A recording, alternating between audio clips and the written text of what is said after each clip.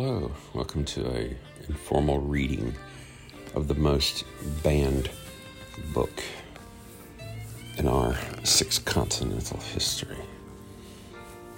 Why would I say most banned book? Because only one copy survived, and if understood and propagated, could very well bring down the whole of religion, beginning with the first stool in the three-leg, Christianity itself.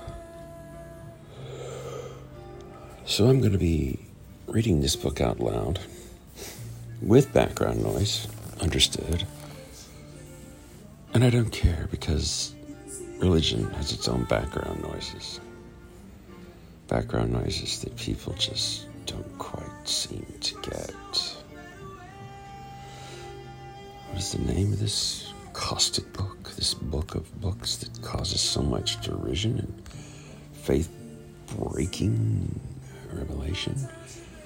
The book is entitled in an English edition of Bruno Bauer's 1843 Christianity Exposed.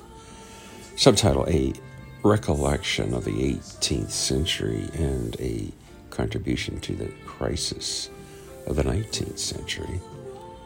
Edited by Paul Trejo, translated by Esther Ziegler and Jutta Ham.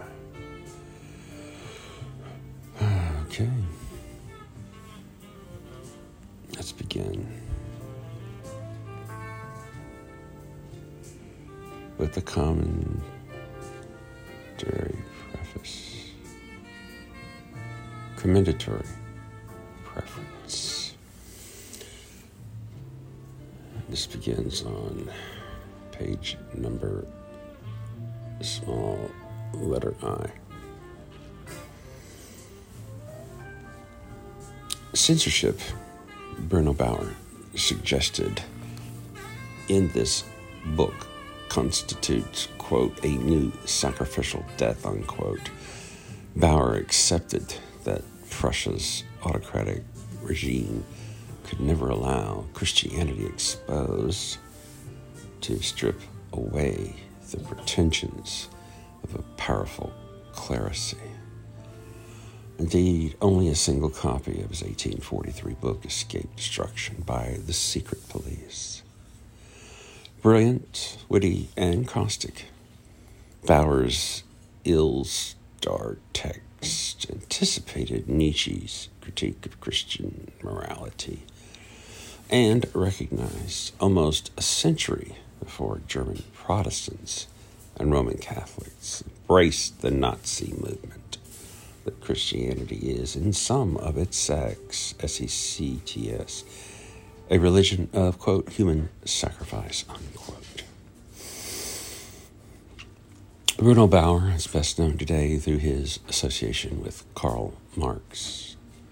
Initially, the more prominent of the two, Bauer chose the young Marx as his co-author for the book titled The Trumpet of the Last Judgment against Hegel, the atheist and Antichrist, in 1841.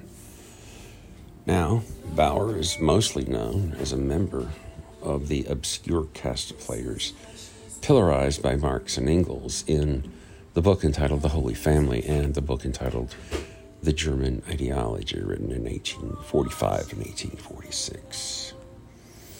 Apart from his infamous, and that is in parenth, relationship with Marx, Bauer may provide a clue to mysteries surrounding Hegel's theology.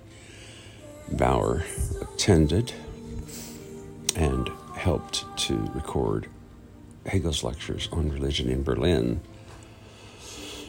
Only 22 when Hegel died, Bauer developed a complex biblical criticism that influenced later scholars and suggested an expanded interpretation of his mentor. Left Hegelians, like the young Marx,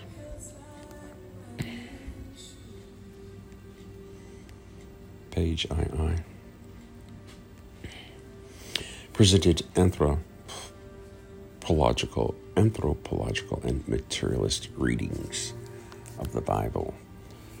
In contrast, Bauer offered a radical version of Christianity as a theology of freedom. It is hard to say which of these heterodox interpretations of Christianity most offended the Prussian authorities, but in the end, it hardly mattered. The monarch, Friedrich Wilhelm IV, who ascended to the throne in 1840, gradually banned dissident Hegelians from German universities and suppressed their publications. Bruno Bauer's rational theology suffered an equivalent destiny. Paul Drageau commissioned, inspired, and edited Esther Ziegler's and Hutteham's translation of Christianity Exposed, only the third of Bauer's texts to be translated into English. Paul Drageau has worked diligently to rescue Bauer's theology from distorted and rancorous interpretations foisted upon it by Marx, left Hegelians, and the Orthodox. This volume is a welcome contribution to the literature on Bruno Bauer and the Hegelian heritage, and that's written by David McGregor, Professor of Sociology, King's College, University of Western Ontario. Page III. Editor's Introduction.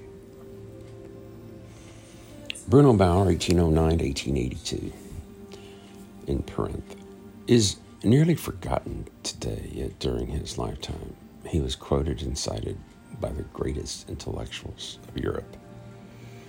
Young Hegelians of both the so-called right and left wings recognized Bauer as a leader, yet today the English reader finds only a few traces of information about him, most often in books about Karl Marx or David Strauss, two of his detractors.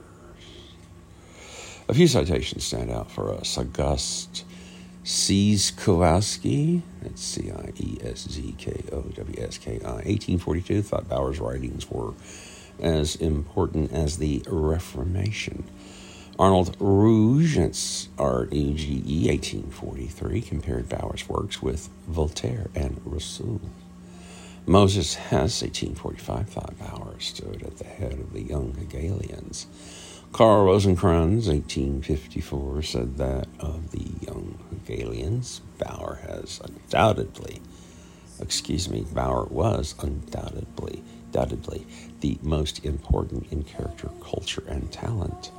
William Reed, W-R-E-D-E, 1860, compared Bauer favorably to Lessing Ernst Barnakohl, B-A-R-N-I-K-O-L, 1927, called the most consistent humanist of modern times, one who advocated a pure spiritual outlook.